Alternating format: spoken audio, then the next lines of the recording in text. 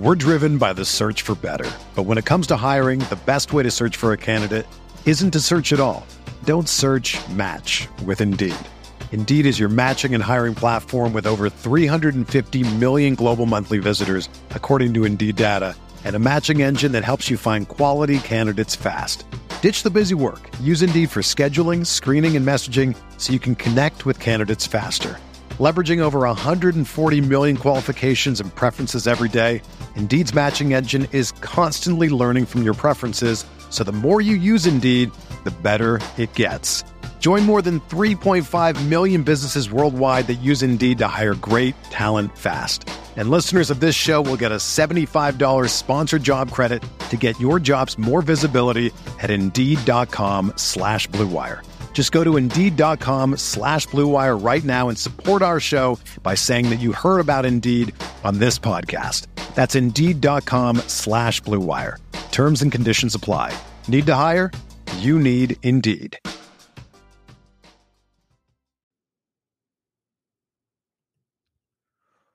Welcome on in to the RotoWire Fantasy Football Podcast. It's finally here. It's week one. Mario Puig and I, John McKechnie, are going to break down every game on the slate for this weekend as the season kicks off Thursday night with the Rams and the Bills facing off in primetime. Awesome games to get into. Lots of lineup calls to make. All that good stuff and more here on this edition of the RotoWire Fantasy Football Podcast. Let's go.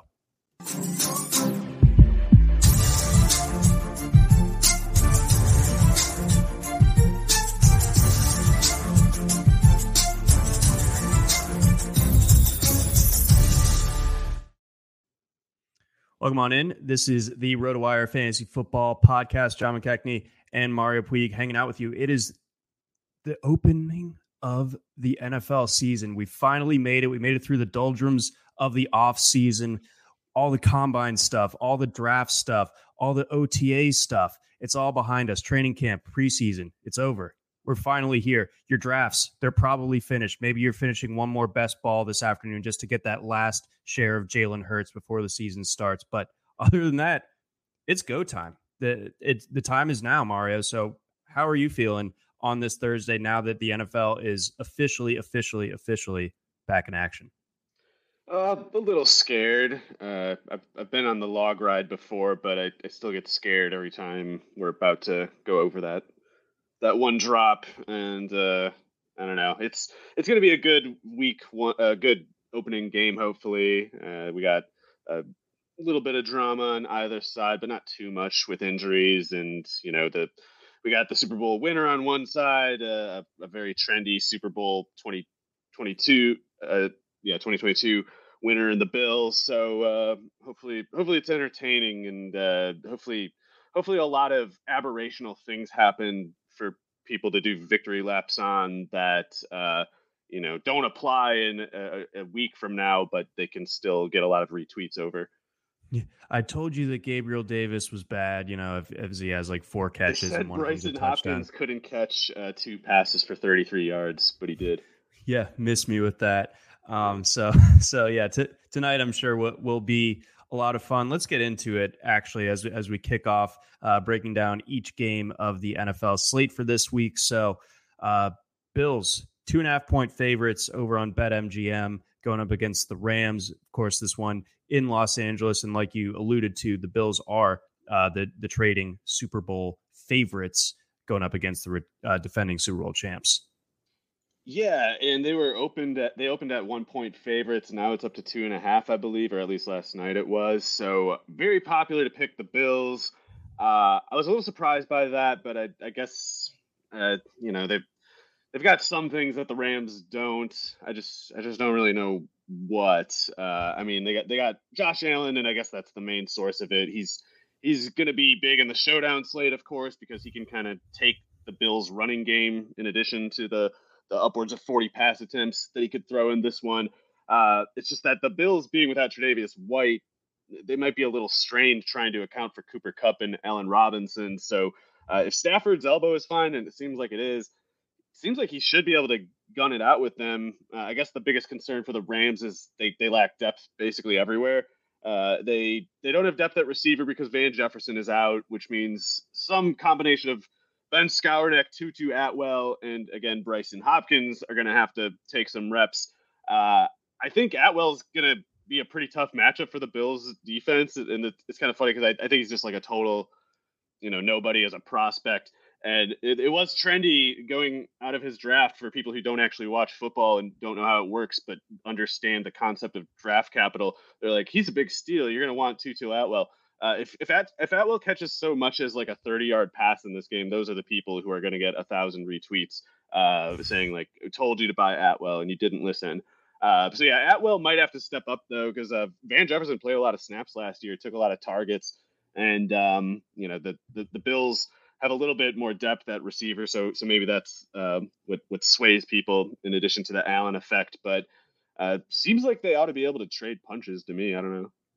Yeah, I think it is tough with that that depth concern, and whereas the Rams on one side, like you know where the ball's going more often than not, it's going to be going in Cooper Kupp's direction, and with Trey White being sidelined for this one, how much defensive bandwidth are they going to have to spend on slowing him? And then, on the other side, if they do, kind of end up being able to bracket and, limit what Kupp's able to do, how much can those other Rams receivers, pass catchers, make the Bills pay for it? I think that to me is the biggest storyline in this particular game. I don't feel like the Bills are going to have a whole lot of trouble scoring here. I know the Rams have a good defense, even though don't have Von Miller anymore. He's playing on the other side of this one.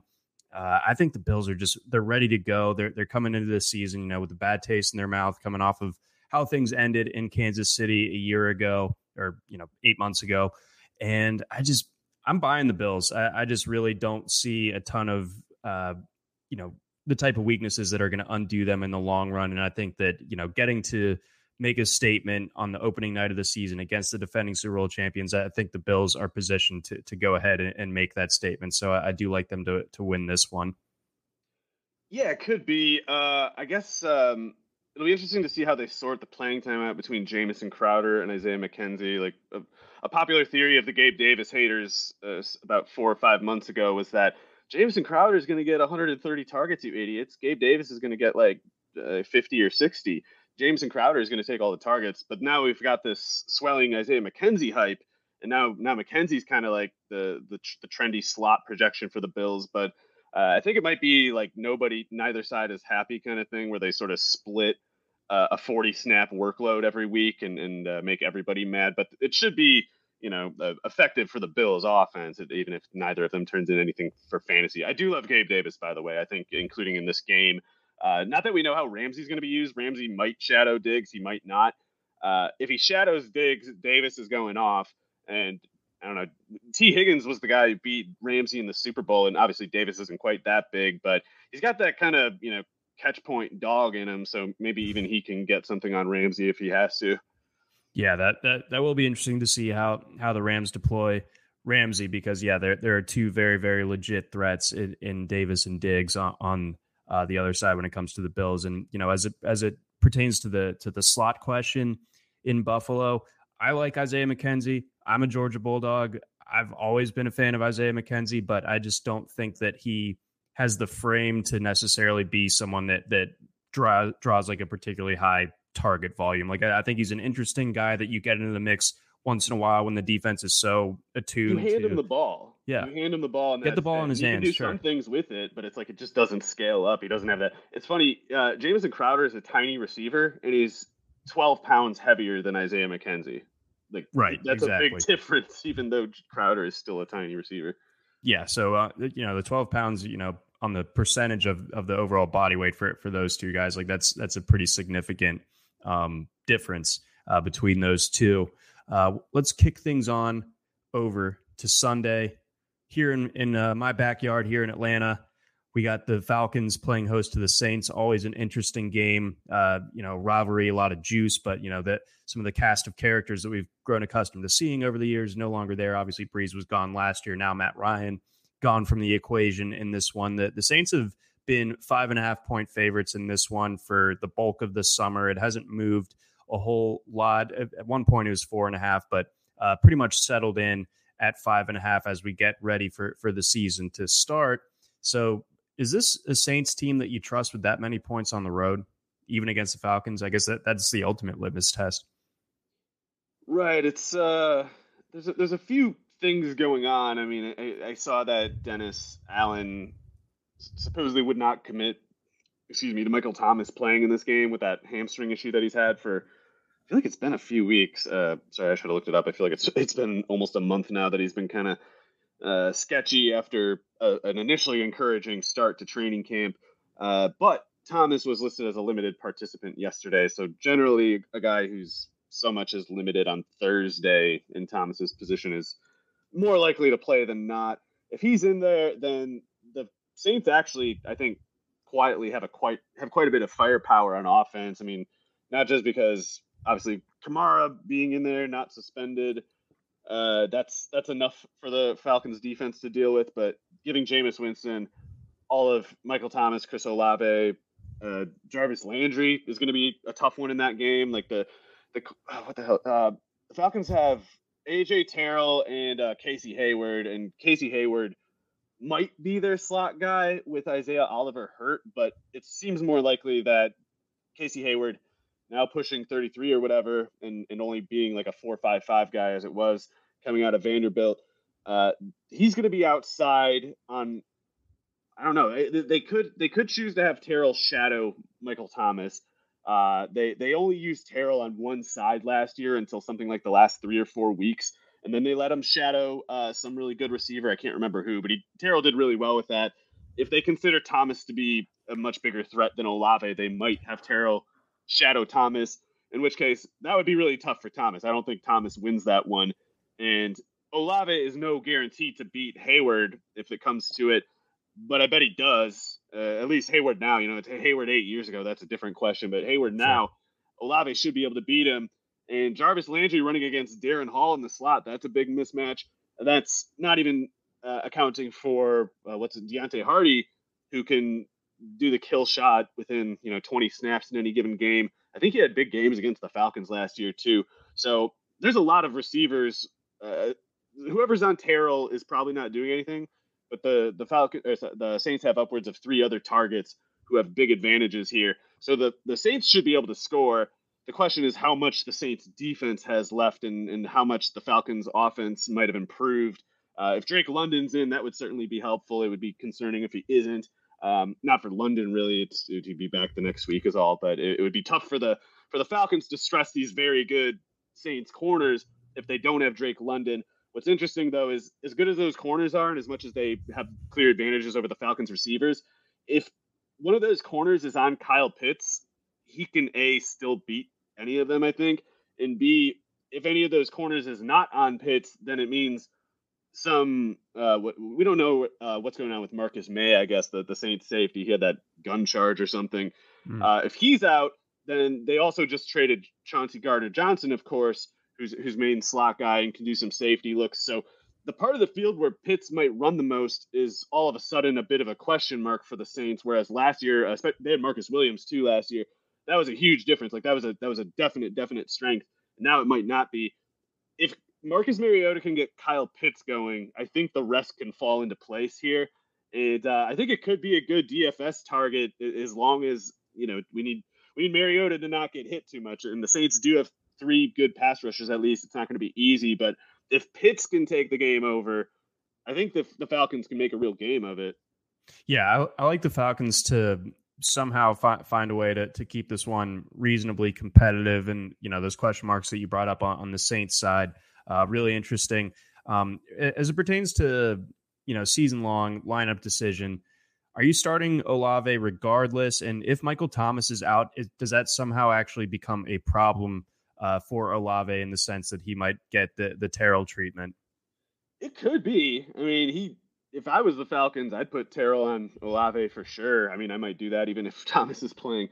Because, Casey Hayward can get beat by Thomas, I'm sure. But when you get beat by Thomas, it's, a 12-yard first down. If you get beat by Olave, it's 6 points. So, it could be a tough matchup for Olave. I will say I'm glad that all my shares of his are in best ball. It is not going to be the easiest thing in the world to guess when he goes off. So it's hopefully, I guess, people have like viable 4 wide receiver builds where they can just put him in the flex or something and have good enough running backs to carry it otherwise. But yeah, if he gets Terrell, that's going to be a brutal week 1. And if he has any success against Terrell, it's time to make even. It's time to make the rookie of the year odds very stingy on Olave if he so much as gets to like 50 yards on AJ Terrell. Yeah, no, that would be extremely impressive. I really like the setup for Jarvis Landry though. If you're in a position of having to start Jarvis Landry this week, I think you want to change that over the longer term, but this is the week, if any, to have to start Jarvis Landry. Good call there. And then last fantasy thing to touch on, Cordarrelle Patterson. It's a tough matchup on paper. I mean, I think he had that he had like that 6 catch for 120-yard game against them. It's probably sprung on one big play last year. It's a tough on paper matchup in no small part because the Falcons offensive line probably sucks and the Saints defensive line. I don't know much about a guy like Shy Tuttle, but Cam Jordan, even though he's aging, last year anyway, he was still totally dominant. Peyton Turner got hurt last year, but he looks totally good. What's his name? Davenport gets hurt all the time, but if he doesn't, he's all of a sudden like a 15 sack guy. So there's a lot that can go wrong at the point of attack for the Falcons, and that's how they would fall apart. It's easy enough to imagine it. But one thing that's interesting, I forgot to mention before, not just as far as the center of the field coverage goes, it's not just that they traded Chauncey Gardner-Johnson, that Marcus May, I don't know what's going on with him, but Demario Davis has been like a total shutdown guy in the middle of the field for the Saints, and he may well still be one this year, but age is creeping up on him. I think he's 33 now, or he might be 34 in something like January or something like that. Super toolsy guy, so he can age better than a lot of players, but they've been as good as they've been on defense with the constant variable of Demario Davis playing at a dominant level. And if he so much as loses a step, that could have been like, the thread kind of holding it all together. It might be tearing a little bit. And if you can get them to just kind of break a little bit, everything else is liable to get renegotiated too. Everything else can be, compromised to some extent. And it is mostly Demario Davis who matters for Cordarrelle as far as getting that yardage, getting into the open field and pulling away from the defense as a pass catcher. So it's a tough matchup for Cordarrelle. I'm not going to start him on my NFFC team where I have what was it? I got Elijah Mitchell and Travis Etienne, Elijah Mitchell, and Antonio Gibson. I have on my NFFC team, and I'm gonna start them over Cordarrelle. But if I had to start Cordarrelle in a flex spot, I wouldn't be gloomy about it. But the disclaimer is I'm probably a lot higher on Cordarrelle and the Falcons' offense than most people. Okay, all right. So that was a good breakdown, especially when it comes to this matchup and Demario Davis, him being a key to slowing down CP, and if the Falcons offensive line is able to show any semblance of a pulse, especially relative to where it was a year ago, where it was obviously a huge undoing, especially when you have a statue quarterback, somewhat like Matt Ryan. That I think it was smart of them to go after mobile guys like Mariota and like Desmond Ridder. I think that can help smooth it over a little bit. I don't think it fixes everything, but they benched 2 of last year's bums. I guess Hennessy, the center, might get back in the starting lineup. It's not like the guy replacing him looks great or anything. And Jalen Mayfield's on IR technically, but it looked like he had been benched in favor of Elijah Wilkerson, who also probably sucks. But as long as he's better than Mayfield, and it's easy to be better than Mayfield was last year, any little bit helps. Yes. Okay. So we'll be on the lookout for that one. I'm excited for that game, even if it might not be drawing a ton of national interest. Let's hit a couple of rapid fire start sit questions that have been patiently sitting here in our queue. Appreciate everyone watching the live stream, of course. And if you're catching this on the pod afterward, appreciate your listening as well. Frederick wants to know Pickens, Dubs, or both this week. The Bengals and through I would go Dubs, but I love Pickens, of course. I just hate that situation. If Deontay Johnson is out, I don't know what the likelihood of that is. I guess he had some shoulder thing. If Deontay Johnson's out, maybe then you go with Pickens. But if Deontay Johnson is in, I think I go with Doubs. All right, noted. And then Rodgers or Burrow. So kind of dovetailing off that question a little bit. Aaron Rodgers? Yes. Man, I like Burrow by a decent chunk, honestly. I get it. I have Burrow on my NFFC team, and I've gone overthinking this one already because he didn't do that well against the Steelers last year, and the Steelers' offense I think is going to be I think the Steelers get just totally lit up in this game. I'm worried about the defense having a little bit. Their run defense was the worst in the league last year, so Joe Mixon could get hot pretty easily. And I think if the Bengals get 2 scores, it's not really in their nature to run it up by throwing it. So I think I would go with Rodgers, but adding the disclaimer that's kind of a maybe belligerent thing to do. I think the Vikings being at home are likely to be pretty good on offense, even though the Packers defense looks pretty tough.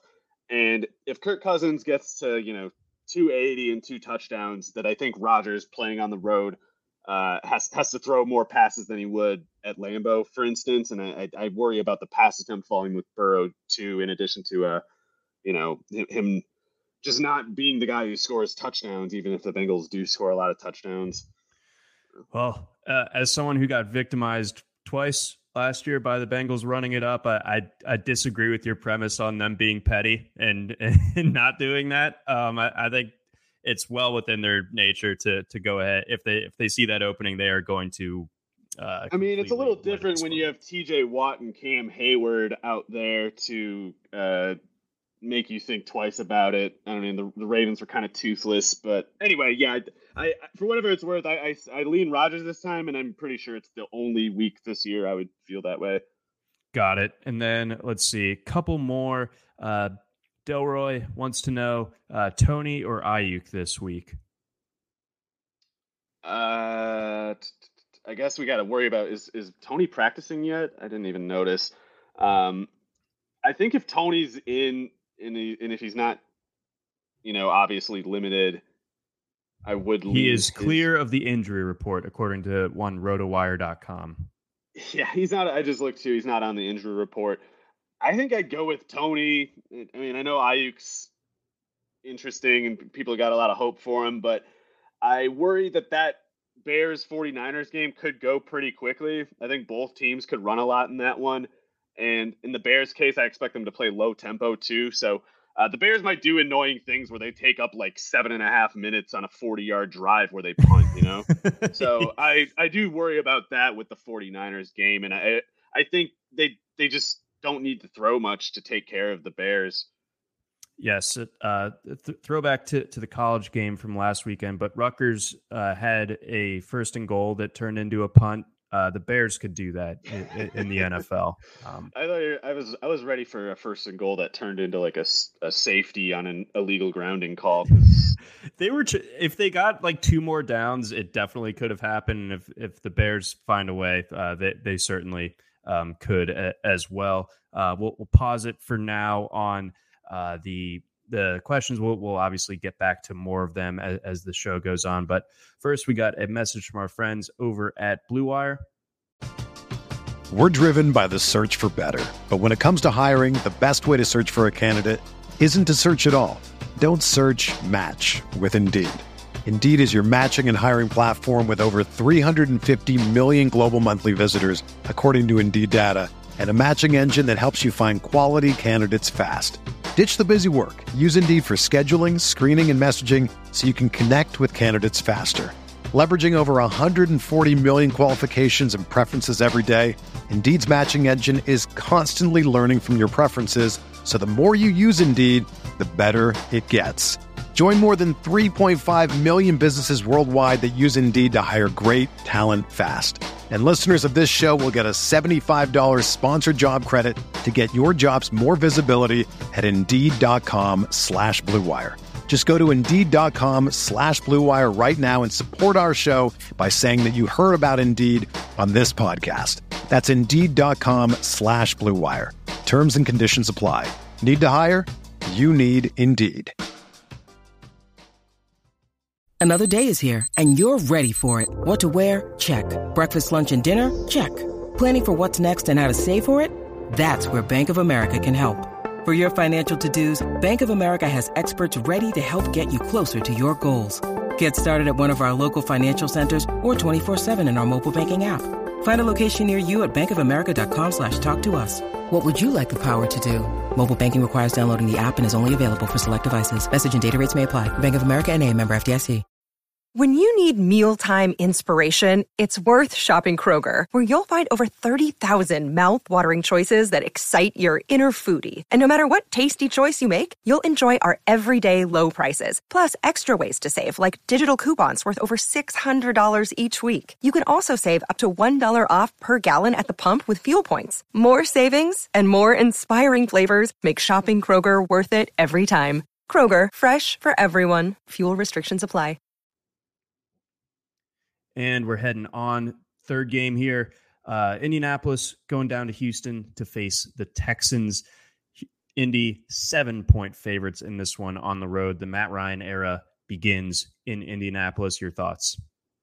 So when I was talking about how I'm overthinking Burrow this week with my NFFC team, the alternative that I'm considering is Matt Ryan. And I think I'm going to end up going with Burrow, but it's so tempting to me just because I think, well, first of all, it's 6 points per passing touchdown, and I think we expect the Colts to probably score a decent amount of points in this game. Maybe the Texans' defense overachieves. I guess they're definitely better at corner than they've been in a long time. I just don't think that was ever, relevant with this matchup. It's like they're going to get just lit up in the trenches, and anytime that's the case, the team that's dominating at the point of attack is going to kind of just roll. Then again, the Colts, if they do put up a lot of points, it's like they could get 2 touchdowns from Taylor, a touchdown from Hines on the ground. I guess I'd be surprised if they had more than 3 rushing touchdowns. But if Ryan only throws 1 touchdown and they're at 28 and they get 2 field goals, like 34-13, it's a blowout and Ryan still doesn't do anything. So I'll probably go with Burrow there, but I am drawn by just like the point total on the Colts side there. The problem is too, it's like we don't have much reason, in my opinion, to think the Texans offense does a whole lot to push the issue. Davis Mills, for whatever it's worth, he definitely surprised me last year. I didn't think he would do as well as he did last year. And yet I think we've seen cases like his in the past sour with when the exposure continues, like an extreme recent case, I guess, being like Gardner Minshew. Not that Mills is doomed to that, but last year was encouraging, but not necessarily meaningful. And I like Nico Collins, but I don't think he matches up very well with these corners, at least not on the outside. He doesn't. So Dameon Pierce, I know he's pretty much the most hyped, the most relatively hyped player in recent weeks with the seeming announcement that he's the starting running back. But this is a pretty tough matchup with him, even without Shaq Leonard out there. Colts got a pretty nasty interior defense with Grover Stewart and DeForest Buckner. Like DeForest Buckner alone is a nasty interior defense. So Grover Stewart's like a proper double team guy too. I think this might be a sluggish game for the Houston offense, and I think the Texans might be kind of comfortable all game. And I don't know if they really need to get anybody's numbers run up in this one. Okay, all right, that all makes sense to me. Yeah, I could certainly see this one. When you laid it out as far as Taylor getting a couple scores, Hines jumping in for one, and then Pittman probably catches one, and then there you have it. And it's probably too much for this. I do like Mo Alley Cox in this one. If Stingley's playing tough against Pittman, if they had some other corner that's pretty good that I can't remember. But yeah, I expect them to be in scoring range quite a bit. And anytime the Colts are throwing in scoring range, I think Mo Alley Cox is gonna pop up. Well, speaking of Mo Alley Cox, got kind of a deep dive question here from Gassan.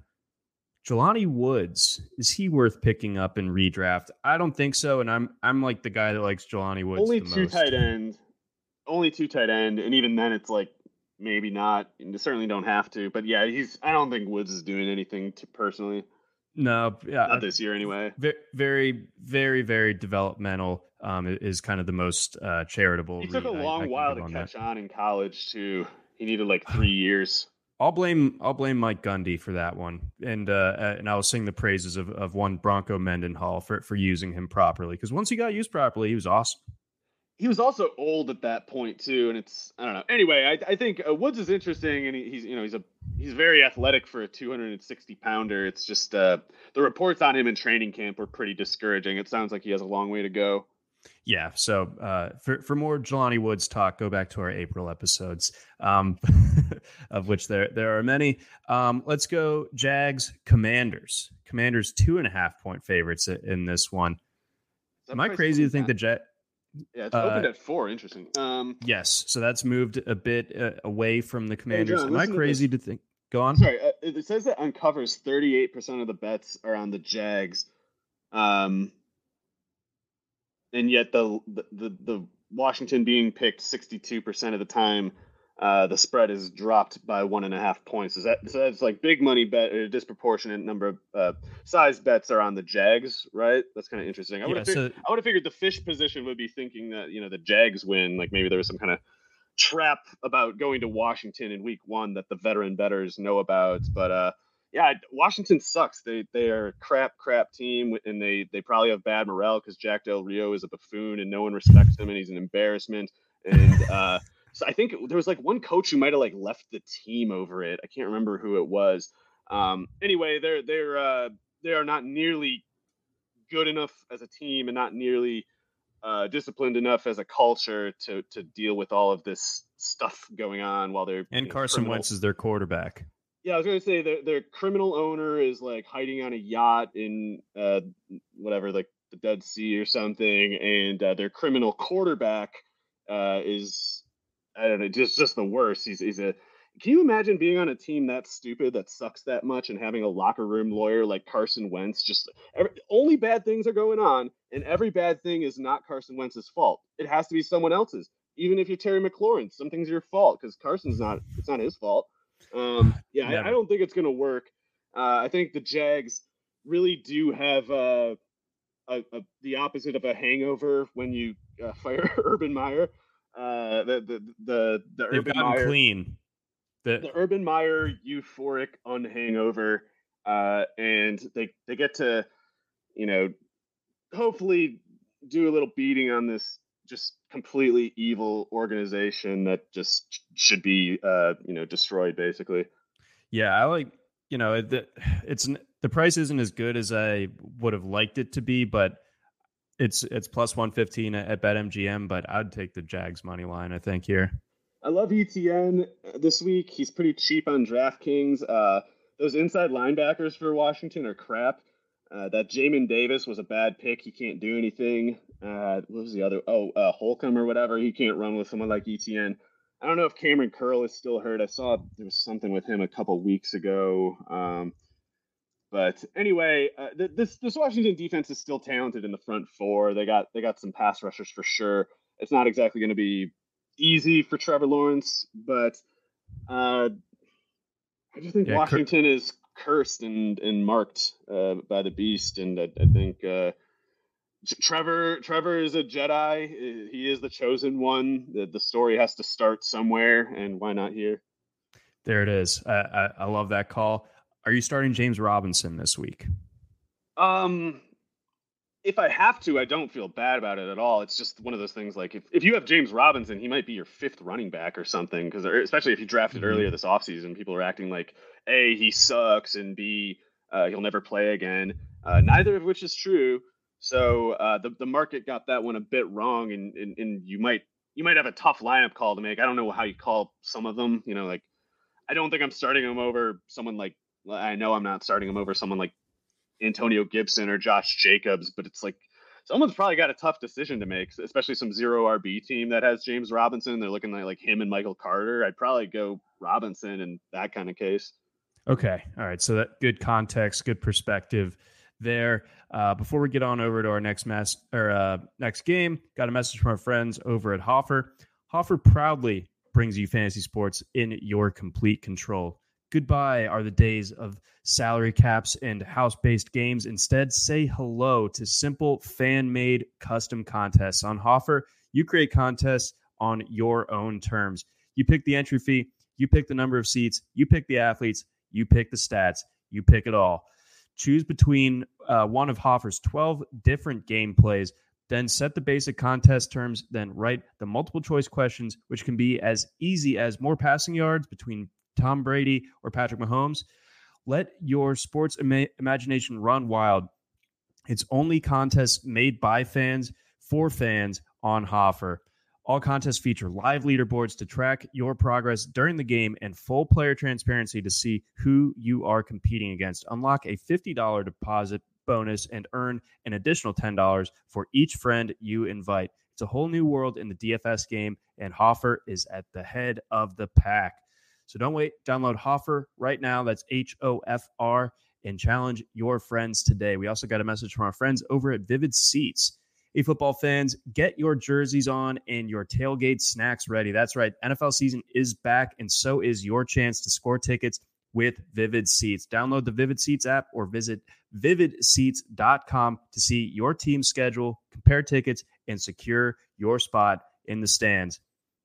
As the only ticketing company with a rewards program, Vivid Seats is the winning app for NFL fans like you. Earn credit when you buy 10 tickets, then cash it in to catch more games all season long. With tickets from Vivid Seats, you'll go from watching the game to being a part of it. Go to vividseats.com or find us in the App Store to browse unbeatable seats. We'll see you in the stadium. All right, onward, Mario, as we continue our Week 1 breakdown. Eagles, Lions, this one sticks out to me from last year because I thought I was drinking the Lions Kool-Aid a little bit last year, and I thought that this was mid to late October. It's like, you know what? I think the Lions can put up a fight here. The Eagles completely eviscerated the Lions in Detroit. Does the same thing happen this time around? We're seeing Eagles -4 on the road in this one. The Lions obviously kind of off-season darlings coming off of, I think, one of the best, if not the best, Hard Knocks seasons ever. One that I think everyone is kind of bought in. Everyone's in on him, man. So I don't know. What are you thinking? It was pretty funny how much. I guess those analytics guys still probably hate him because he wear fealty. They have to put on like it's like the meme where the guy's wearing the smiling face mask, but behind it he's like scream crying like that. That's what the analytics people are doing when they say Dan Campbell's cool. Yeah, it's almost like the mask is crying too, though. They're just anyway. Yeah, they need complete fealty, and anything less than that is just intolerable. And Man Campbell, he smashes your stupid calculator. He doesn't care about your nerd Pinkerton nonsense. So he is an enemy. And Andrew Berry and Kwesi or whatever his name is are the good guys, especially if they give them jobs. But in any case, let's see, where were we? I got the Lions defense looking pretty rough in this one. I don't know how they really get much going on defense. It's starting from scratch. They got a ways to go still. On offense, though, that's where it gets interesting, and it's why I like this game a lot for DFS. Like you see, the line has already jumped 2 points. Maybe I should see that as like a cause for concern. Like if it's that obvious, maybe it's actually a bit of a trap or something. But the thing that could be different from last year is that the Detroit offense might be able to hold its own a little bit. I'm thinking that Eagles defense could be pretty tough. They got, especially if James Bradberry and Darius Slay both stay healthy.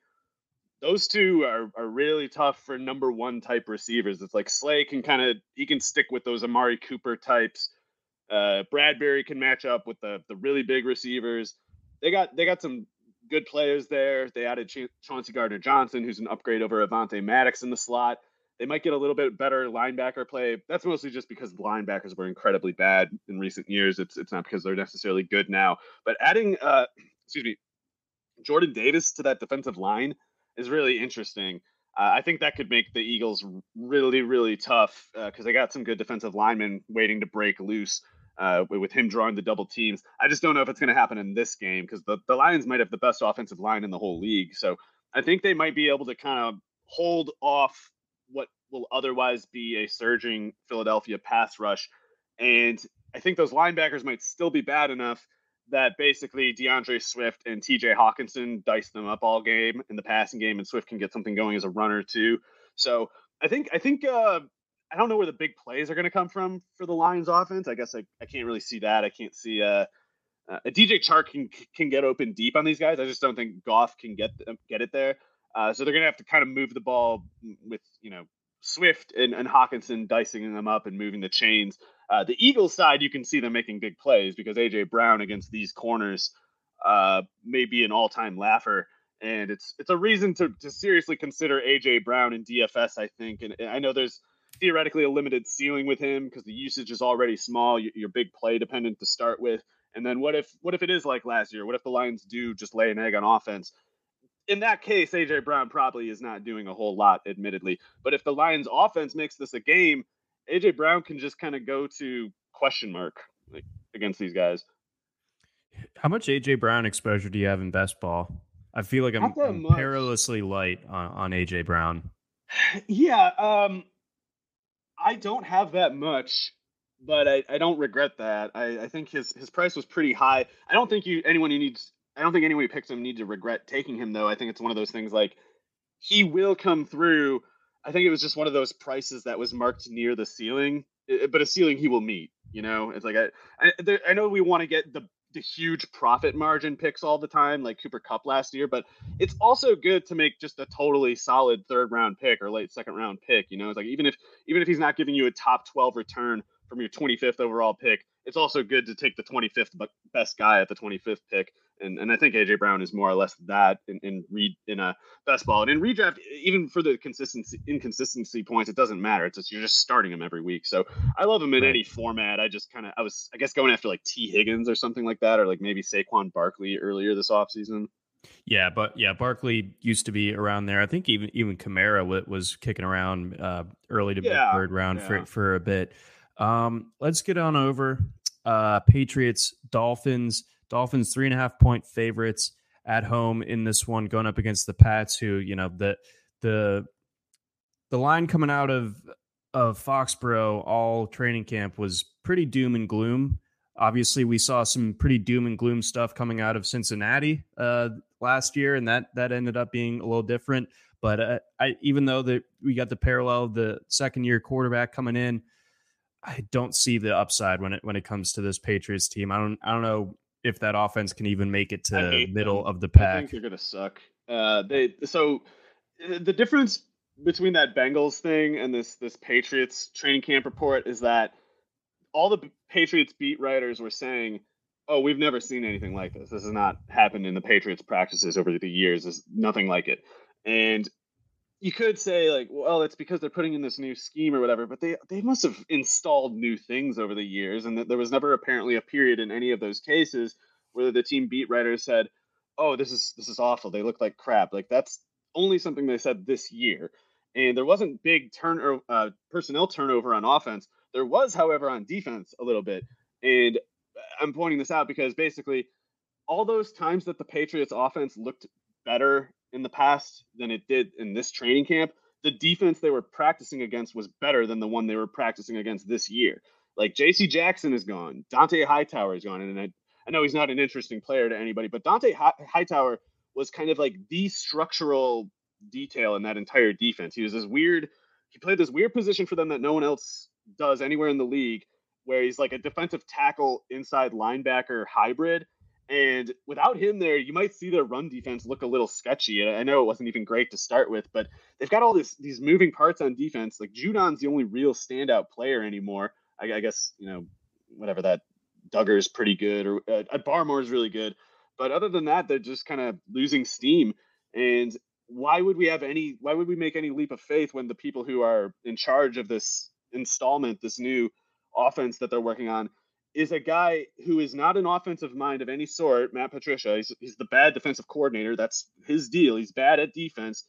They have him running the offense along with Joe Judge, who's basically just this, tattletale guy who kind of like climbs up into positions of authority because he just kind of he's like the kind of bully who gets in the face of like little people. And he's like this fake tough guy who ran special teams while branding himself as this disciplinarian, strong-jawed man. And it turns out he's basically just a total fraud and no one respects him. And like, these are the two guys we're expecting to dig them out of this. I don't see it. I think the Patriots are awful.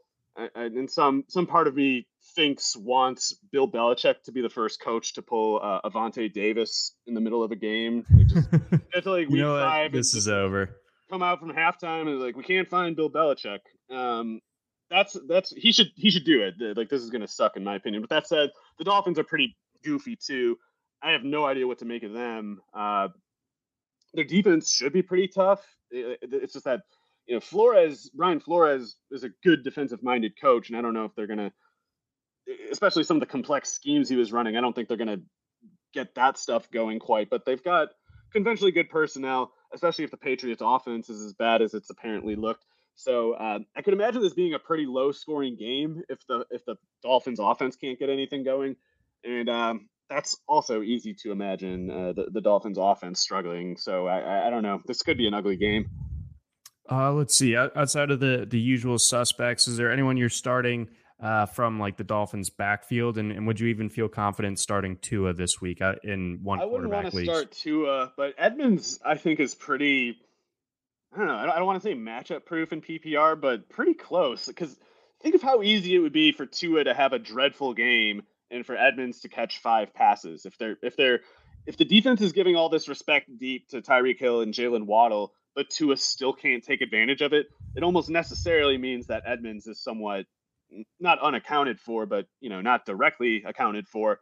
And a defense will always let an offense have a 7-yard catch to a running back on 3rd and 10, and they might see that scenario a lot. So I like Edmonds almost regardless of who they're going against, really. Okay, I dig it when it comes to Edmonds, and only in PPR though. And Daniel wants to know, coming off this game, Amari Cooper or Ramondre Stevenson in the flex? I'd go Stevenson, but the disclaimer there is maybe I'm a little too critical of Jacoby Brissett. I don't know. I really don't think he can. Like they might need to bench him next week or something. I think it could be that bad, and I don't know. I just don't know if any receiver can deal with that. Yeah, it's gonna be brutal up until November as far as that is concerned. Grab a couple more questions here. Rendon wants to know Allen Robinson, so pertinent for tonight. Elijah Moore or Rashad Bateman? Nothing wrong with the other two, but I'd go with Robinson. Yep, I think I would as well. Forgot to get Delroy's second question earlier. Renfrow or Robert Woods? I'd go Renfrow. J.C. Jackson wasn't going to cover him, but J.C. Jackson being out means the Chargers need to basically retreat a little. And I don't know how you stop Renfrow by retreating your coverage. It's like you got to get in his face and knock him around. And I don't know if they're going to be able to do that. And it could be a shootout. Yeah, no, I like that call. I'm really looking forward to that Raiders Chargers game. Thielen or Deontay Johnson? Let's assume that Deontay Johnson, fully playing and everything like that. I mean, I feel like the conventional response would be Deontay Johnson, but I would go Thielen. The context here is, yes, I am lower on Deontay Johnson than most people, but I'm also higher on Thielen than most people. And I don't know. I guess the way it would go wrong for Thielen is if for some reason the Vikings match him up against Jair Alexander every play. I don't like that. I don't like Thielen that much, but if he's running against Stokes and whoever the slot corner is, I think Thielen in that projected shootout should be pretty good. Whereas in the Bengals and Steelers case, I see it as more like a one-sided shootout. I don't know if Deontay Johnson's even going to get really like a fair shot with Trubisky. Yeah, that could be ugly. As someone that has to start Trubisky in a 2-quarterback league, I'm feeling quite queasy, to say the least.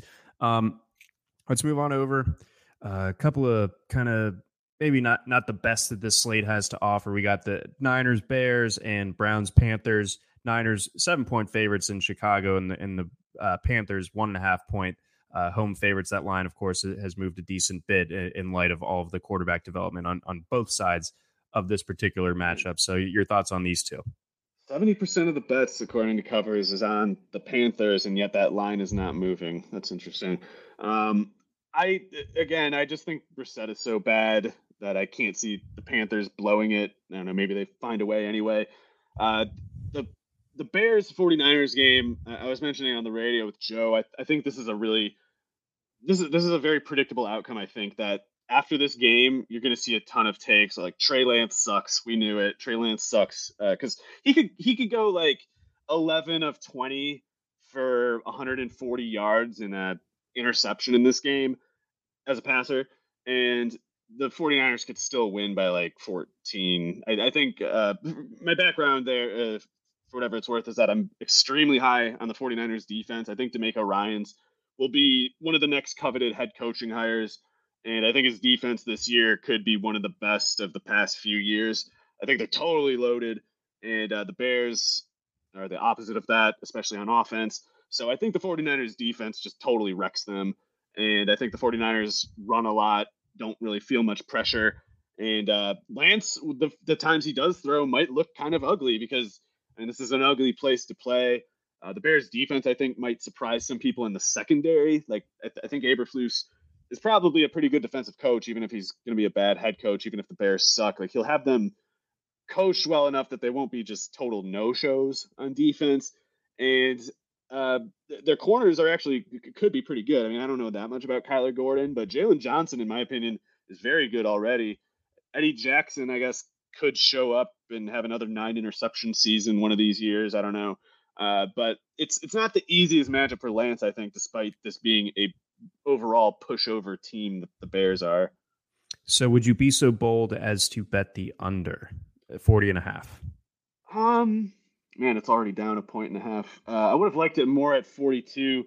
I do see it turning out to be something like, I guess we got the Robbie Gould revenge narrative that we have to think about too. Yes. So God, he's still around. Maybe we get 3 field goals in this one or something. But yeah, I'm thinking something like 27 or 28 to like,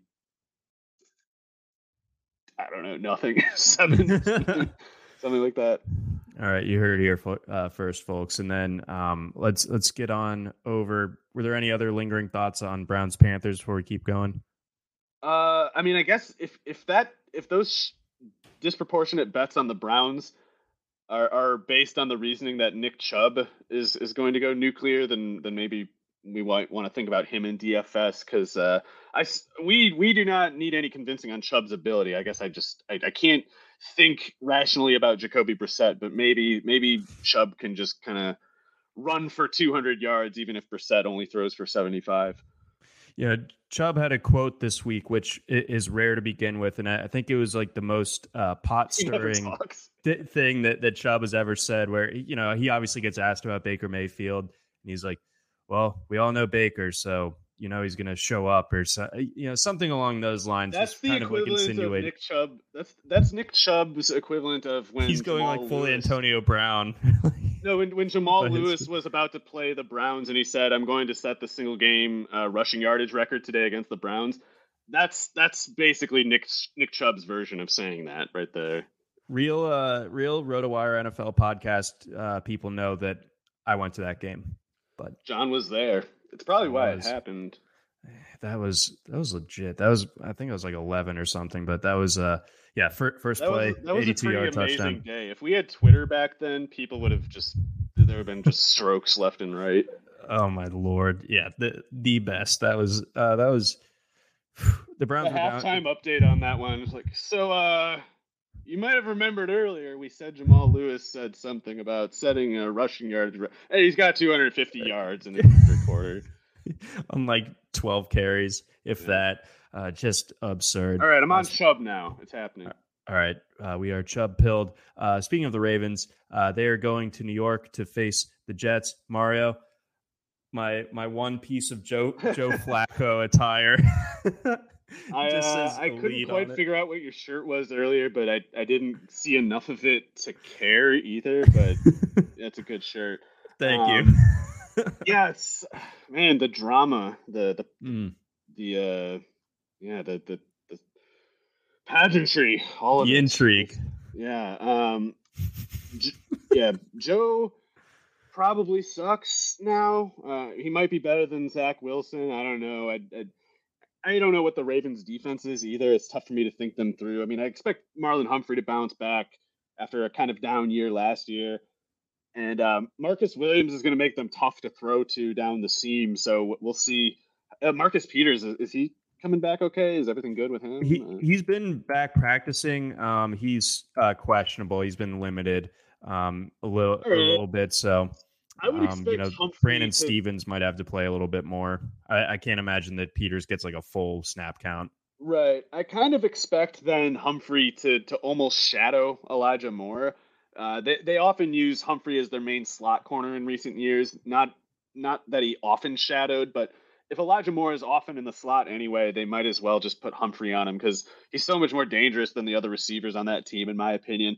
And if they can remove Elijah Moore or limit him, I think the Jets are just kind of reduced to a check down team, like running with Breece Hall and Michael Carter and checking down to them in the passing game. So, I don't think Corey Davis matches up well with these kinds of corners, especially if they're pushing things to the outside effectively with Marcus Williams. And then they got these big corners using the sideline aggressively as sort of like a 12th defender. It could be pretty tough to throw on them, especially outside and especially downfield. So I don't expect Flacco to generate much yardage. Maybe he gets like 2 touchdowns because the Jets get in scoring range at some point. But I think that if they're going to move the ball, I think they have to do it on the ground. I haven't trusted the Ravens to cover this number, and it's pretty much stayed stable at Ravens -7, even after the Wilson injury. The Ravens, like, what are they trying to do here? Like, they don't have any receivers other than one guy who's played half a season and we think might be pretty good. You got Mark Andrews, and like that's it. And then so your whole thesis is built on the run game. Well, your run game is pretty sapped. You might have to give Mike Davis a whole bunch of carries. Oh man, like this has the makings of like a 17-13 Ravens win that no one feels good afterward. Yeah, I've talked already too much about how much I hate every decision it seems like the Ravens ever make, and especially Greg Roman. I think he's just a total liability. I think it's amazing that Lamar Jackson succeeds as much as he does with a fool like Roman running things. But the Jets are still a pretty dumb team too. I don't know if Saleh is really going to work out. It seems like they have a lot of drama. I don't know why.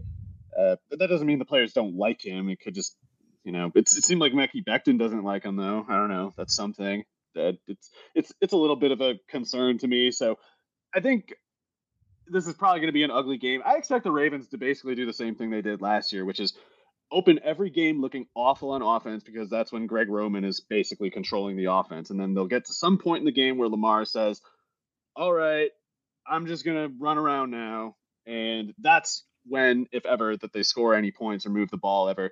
And against this defense, he could run for a lot. I mean, that scenario happens all the time for the Ravens, and they still win most of their games because Lamar Jackson is who he is. And he can take over a crap offense and make it look good, even if the people in charge are fools. I like his chances of doing that here. So this is one of those settings where I almost would wonder, like, does Lamar Jackson run for more yards than he throws for? Oh, sorry. I think it could be a huge game for Lamar, especially in fantasy, even if it's kind of ugly in real life. What do you make of the bulked up Lamar? Do you have any concerns about him losing a little bit off that speed and elusiveness as a result of him, coming in, significantly bigger than he has been to this point in his career? Yeah, I don't know. I mean, as much as Lamar is definitely very fast, some of his ability as a runner is actually just instincts. Like he's such a ghost with the football that it's not entirely explained just by how athletic he is. I mean, there's other players who are more or less as athletic as him. He's just totally on another level when it comes to manipulating space. Spatial intelligence is like he can just kind of instinctively like realize things and act on observations without consciously experiencing any of it. He's like Philip K. Dick's Golden Man, where it's just like his instinct is he just immediately calculates the one way out of any trap that he's in, and he's like infallible processing wise, so he always finds a way out. It's like that's just Lamar. You put like 8 defenders around him, and somehow he's past them, and then no one really knows what happened.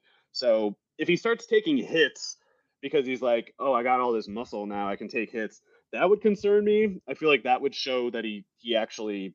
Him getting caught would be like the way that we see something changed, Mm-hmm. Even as much of it as he runs, he never really gets hit that much. He jumps into piles sometimes, but he just has a way of not getting hit, even though he does. And if he's no longer able to demonstrate that, then yeah, the bulking up probably didn't even help. But I don't know. I think he'll be fine. I think if anything, he was just like he should have bulked up a while ago. He was like a little skinnier than he should have been all this time, I think. Yeah, I mean, absolutely. I mean, he was just the MVP season. He got away with it because like no one was touching him, just flat out. Period. Basically until that Tennessee game. Last couple of years, obviously missed a little bit more time these last couple of seasons, and so I assume that helped fuel the decision to bulk up a little bit to be able to stand up to the course of the longer season now. But yeah, like you said, if we start seeing him get caught a little bit more, starting to get squared up a little bit more, then maybe you raise a bit of an eyebrow. And loved the Philip K. Dick reference there, even though I've not read that. But it's a short story. Yeah, it's not one of the big. Yeah, but still good and interesting little concept there. I wish I could get out of traps. But nope, can't. Just not easy.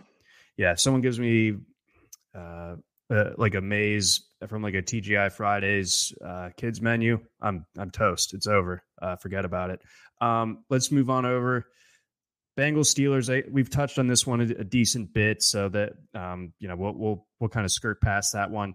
Packers Vikings. You're kind of expecting this one to be pretty high scoring, some back and forth. Maybe. I mean, both defense. The Packers defense looks good on paper. I guess the Vikings doesn't really. And not that Mike Zimmer is a great defensive coach or anything, but he's at least pretty good. He can coach a corner. He's good at being a defensive backs coach.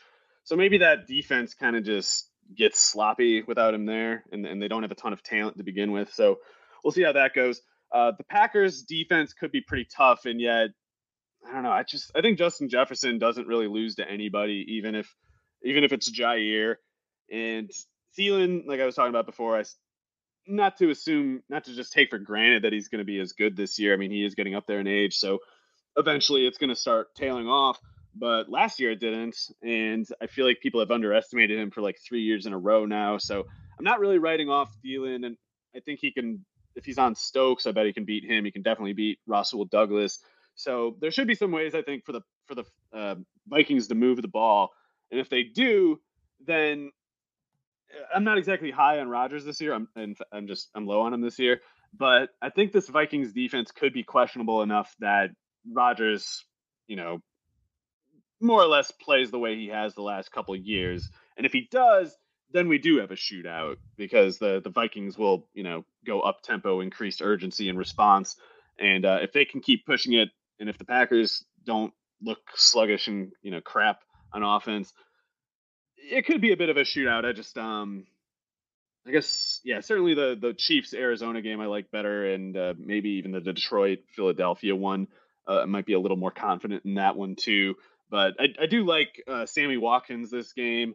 I think if not to assume Dubs is behind or anything, I think the two outside receivers are clearly Dubs and Watkins. I think Christian Watson, even though he's practicing, is just a bad pick. They shouldn't have picked him. Wasn't even worth like first 4 rounds in my opinion, let alone nearly outside of the first. Allen Lazard is pretty much just a slot guy, and I've seen people hyping Randall Cobb, especially in light of those Rodgers comments about like, oh, maybe we don't have good enough receivers or whatever, and people saying like, oh, Dub sucks now, it's gonna be Cobb. It cannot be Cobb. Like Allen Lazard only plays outside, away from the slot, if it's bunch like tight split formation when they have everybody really close together. That's the only time Lazard is not in the slot, and Randall Cobb is always in the slot. Categorically, Randall Cobb can only play like 20-25 snaps, even if the Packers play a ton of 4 wide. So it's not going to be Cobb, and Lazard doesn't line up outside. Amari Rodgers doesn't line up outside. I don't think Samori Toure is going to do anything. So Dobbs and Watkins and Watson are the only ones who can log snaps outside. So I think Watkins is definitely logging 45. I think Dobbs is probably like 35, 40. In which case, I think Dobbs could be pretty good. I just like the veteran detail with Watkins, especially if Dobbs needs a little time to get up to speed, a month or whatever to get full speed. The slack falls on Watkins, and maybe he just collapses under it. Maybe he doesn't step up to the occasion. But Aaron Rodgers is his quarterback, and this is a dome game, so I kind of like not a week one Sammy from 2 years ago, but I like his chances of having a week one that gets everybody chattering. Okay, I'd like to see that as well, and I think you laid out a really good case there. Just kind of process of elimination with how the rest of the Packers receivers line up. Watkins could sneaky be in a nice spot here. Got a couple more lineup questions. Bench one of these following guys, these three full point PPR: Josh Jacobs, Kareem Hunt, or Hollywood? Hunt. Hunt for me as well. Let's see, Chris Olave or Michael Thomas? Thomas, I guess, but I want to say Olave. It just feels irresponsible. Yeah, not yet. And then I've got a pretty interesting one here, actually, that's a little time sensitive. Devin Singletary tonight or wait for the J.K. Dobbins news and play Mike Davis. The risk factor here would be playing Cordarrelle if Dobbins is playing.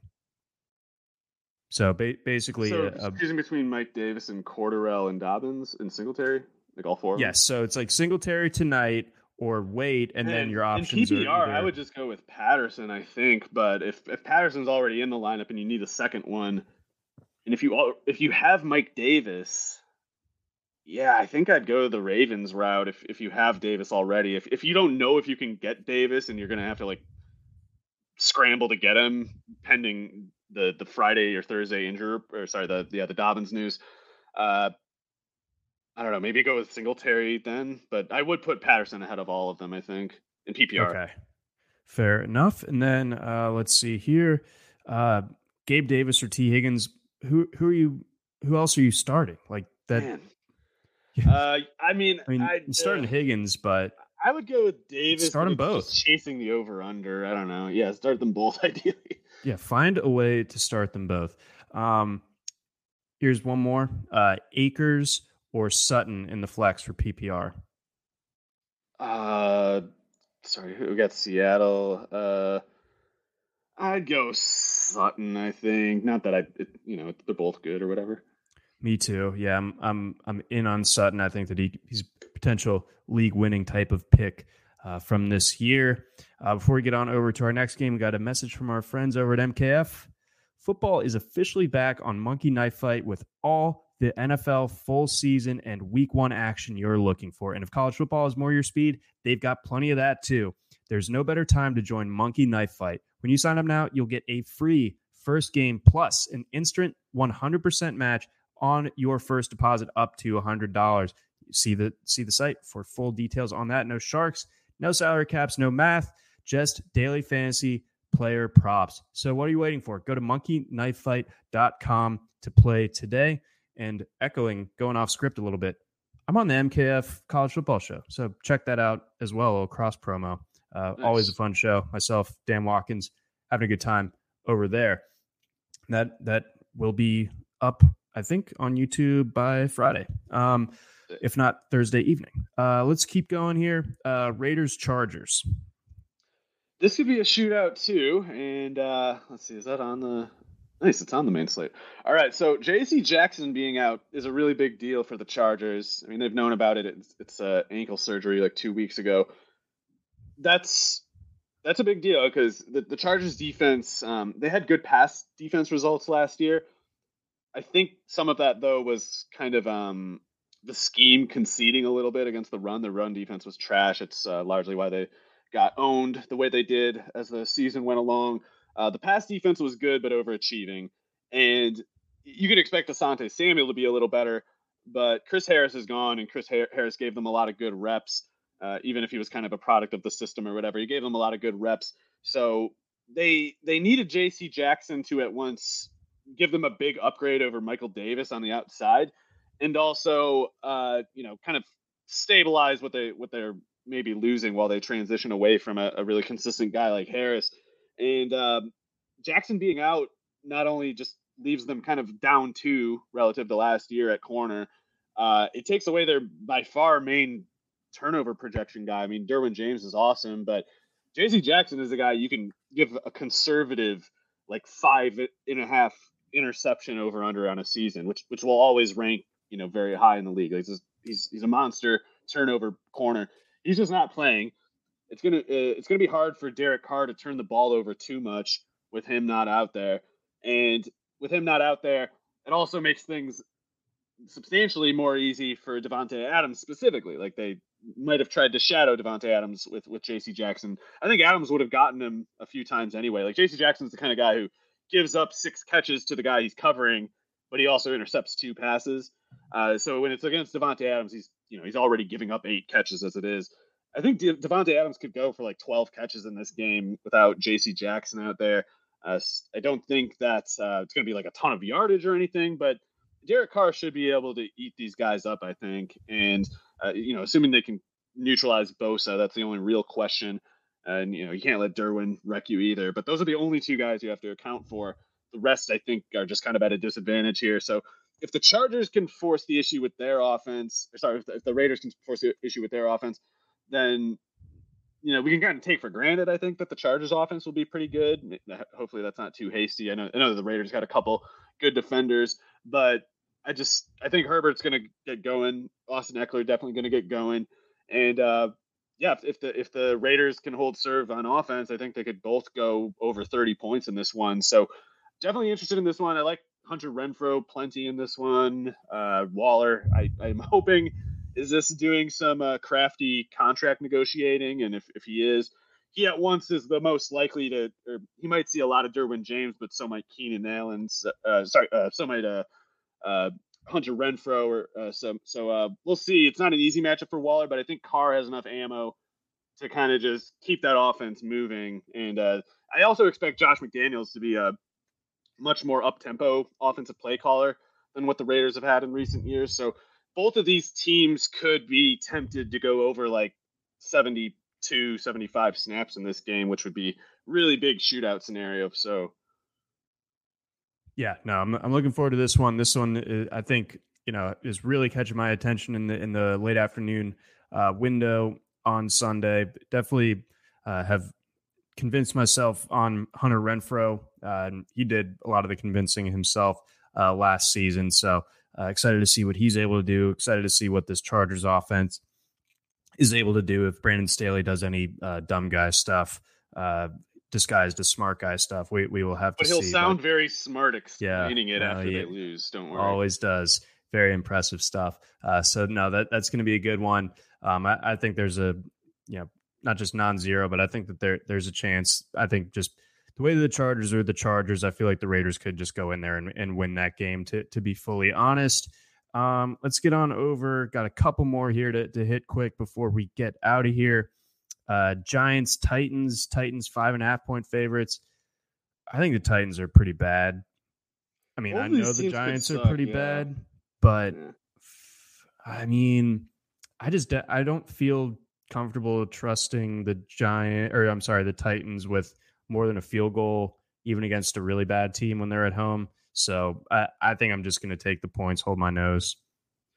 It's tough for me to think through this one. I'm not as high on the Giants offense as I was a couple weeks ago. Oddly, it's because they cut Blake Martinez, the linebacker, which was just a bizarre thing to do. Even if he was overpaid, even if he's coming back from an ACL, it was like, that's the kind of move you make as a team when you're sort of just vibing through it. Like you didn't have any plan. You just kind of got up that day. It was like, what if we cut Martinez? Why don't we just like get rid of our leading snap projected guy, that linebacker, and just see why not do it? It doesn't seem like they're really thinking things through, and they might just kind of be looking at this year as like a waste year, an evaluation year. So I don't know. I doubt they're trying to compete. We'll see. I doubt. I don't know. It's tough for me to think through whether they're going to try to compete and basically, feed their most talented players, or if they're going to kind of do the sort of thing that you would if you were tanking in franchise mode in Madden, where it's like you try to juice the stats of some guy you're trying to trade or something. Like maybe they feed Golladay to try to get somebody to trade to take his contract after the year or something. I don't know, but they should have a few guys who they can really get going if they if Dable really makes it a point to. And I think Tony is one. I was skeptical of him before they started working him outside. Wan'Dale Robinson in the slot, I think was a foregone conclusion. And Tony played only the slot last year. But if he's outside, obviously that run after the catch ability will play. You just got to get him the ball somehow. And if they're running with any decent tempo, and obviously I'm banking on Saquon kind of breaking back out. I think I got him on like 30% of my best ball team. So I hope he does. Anyway, that offensive line is interesting. It could be so good that they just kind of have a low stress level on offense, which not that Jones wouldn't turn the ball over in that scenario. He still will, but he might kind of just be a little bit cleaner. You know, they might have they might catch teams by surprise with their play calling for the first time this year too.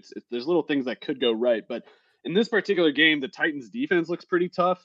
And like Caleb Farley looks, you know, knock on wood, like he might be able to step up a bit this year. Like Christian Fulton was already a good corner. If Farley can get going, he can be really good. So that Titans defense looks tough to me, and certainly tough for an offense as shaky as the Giants. So I expect Derrick Henry to have a big game here. I'm a little concerned about Henry over the course of the year, but this game he should get rolling. I don't think the Giants are suited to stopping him, and they might give the Titans offense the ball quite a few times, you know, in good field position. And even if Henry gets only like 75 yards on his first 20 carries, if he's getting over 20 carries and that defense is spending a certain number of plays on the field, that 60-yarder is just around the corner because those guys are going to get gassed and they're going to be in quicksand soon.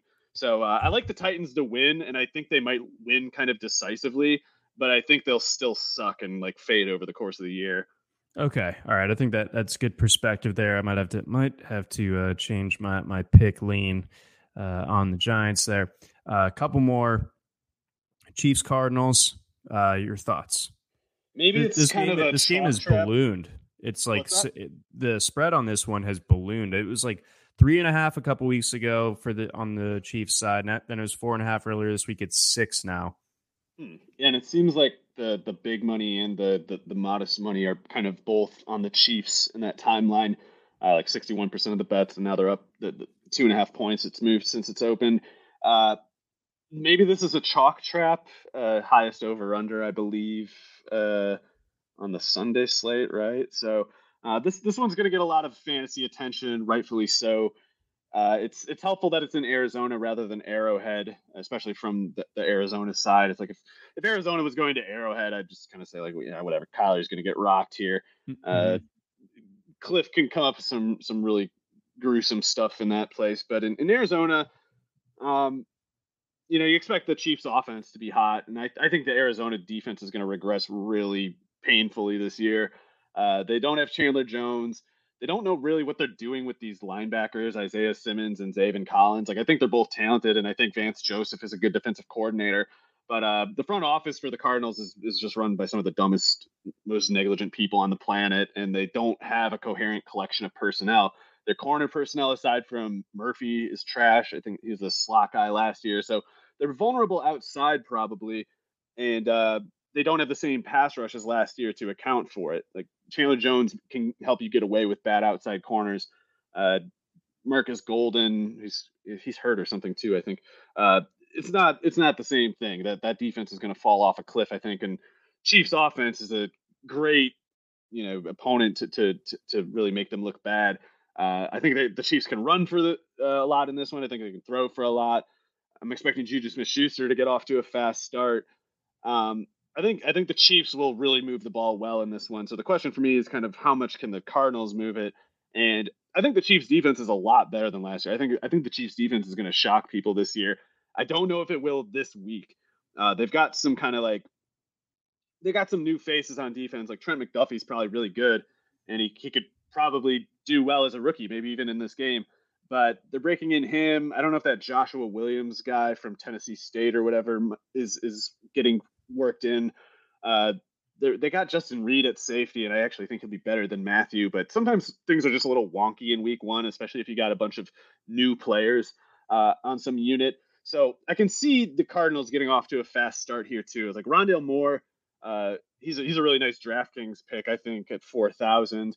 I'm expecting Marquise Brown to get going in this one. I think he's got some limitations, but I just love this scenario for Marquise Brown. Like up-tempo shootout in a dome, teams playing aggressively, and the target share certainly in his favor with DeAndre Hopkins suspended. So I love Marquise Brown, and I know he's going to be popular in DFS, but I can't get away from him and AJ Brown and Rondale Moore. I think it sets up really nicely for those guys, and Juju I like a lot. Okay, good calls. All right, good targets from this game for your DFS interests out there. All right, let's hit the primetime games. So we got Bucks, Cowboys, and then we got, of course, the Russ return to Seattle. So your thoughts on Bucks, Cowboys, and starting things off with what's Dak going to be able to do with all of the attrition in that pass catching group? Yeah, I wonder if I'm missing some. I guess I must be missing something. I don't know why Dallas would be within, like 4.5, 5.5 in the spread in this one. I don't know. Maybe Tom's got some issues. Maybe Tom has off-field drama. Maybe that holds him back. But I think it would take something like that for Tampa to be truly threatened by Dallas in this game. I just don't. I don't know what Dallas has going for that. Buccaneers run defense is mostly still going to be really, really tough. It's like, I know they've had like a bit of a fall off since 2 years ago, but they're going to trend back toward that level as long as Vita Vea is on the field. And this Cowboys offensive line reeling, I think they could kind of get rocked in this one. I don't know.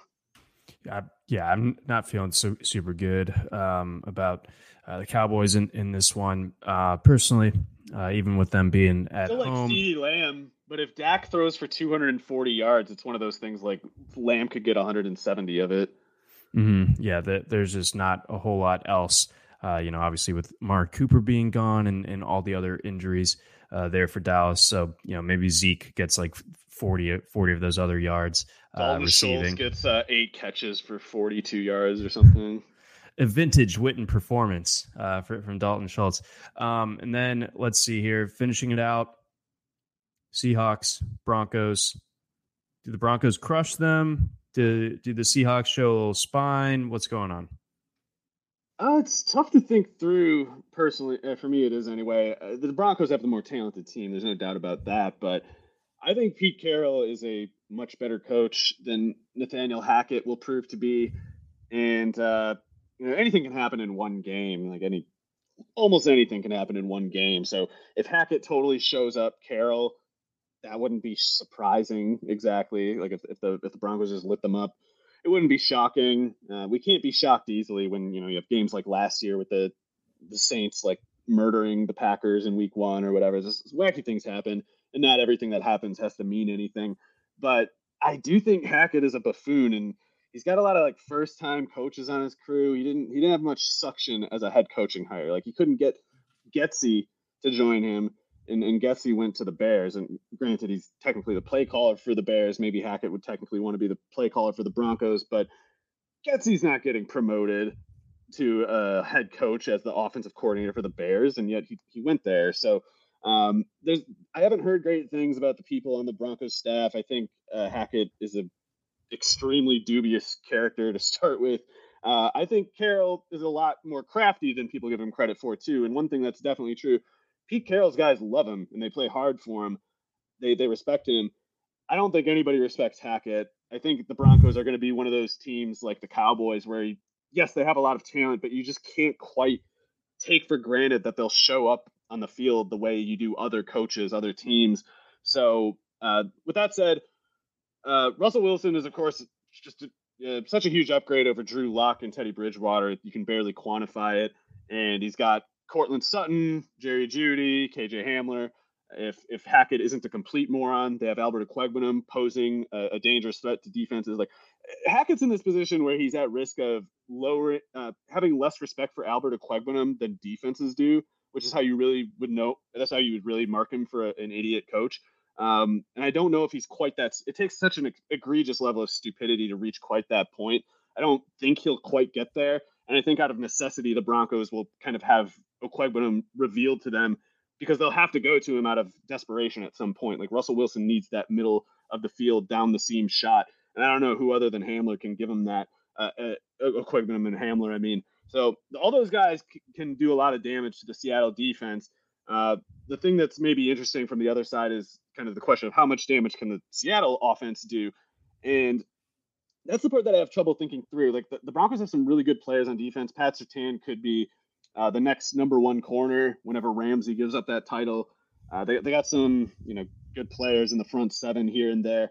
But I could imagine the Seahawks running game getting the better of them in this game too. And if Rashad Penny gets over like 120 yards, then Geno Smith might have some kind of favorable circumstances in the 25, 30 pass attempts he throws. And when 2/3 of your targets are going to DK Metcalf and Tyler Lockett, if the running game is doing a lot of lifting, that could amount to a lot of stress on a defense, even though it's the Seahawks and even though, nobody has any expectations for them as an offense.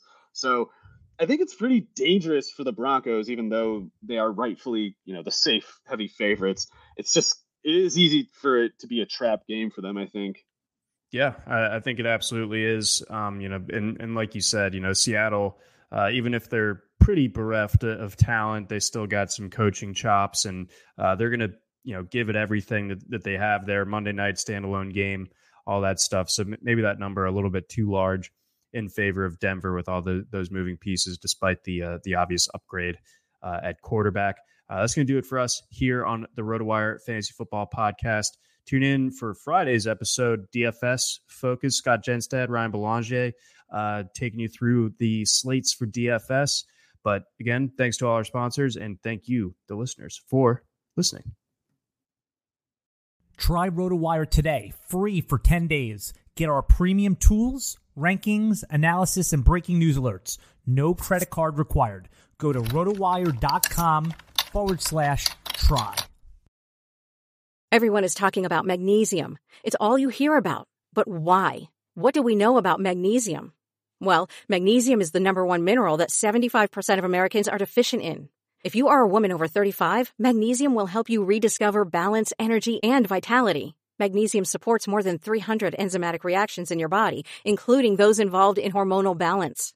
From functional medicine doctors to mental well-being and female hormone experts, we all know that magnesium is the one mineral to improve all aspects of well-being and health. But which one? Magnesium Breakthrough from Bioptimizers, the trusted choice recommended by leading experts with 7 best-absorbed forms of magnesium to ensure your body receives the support it needs for overall well-being. Go to bioptimizers.com/balance today and use code BALANCE10 for 10% off. Support your journey to wellness at bioptimizers.com/balance.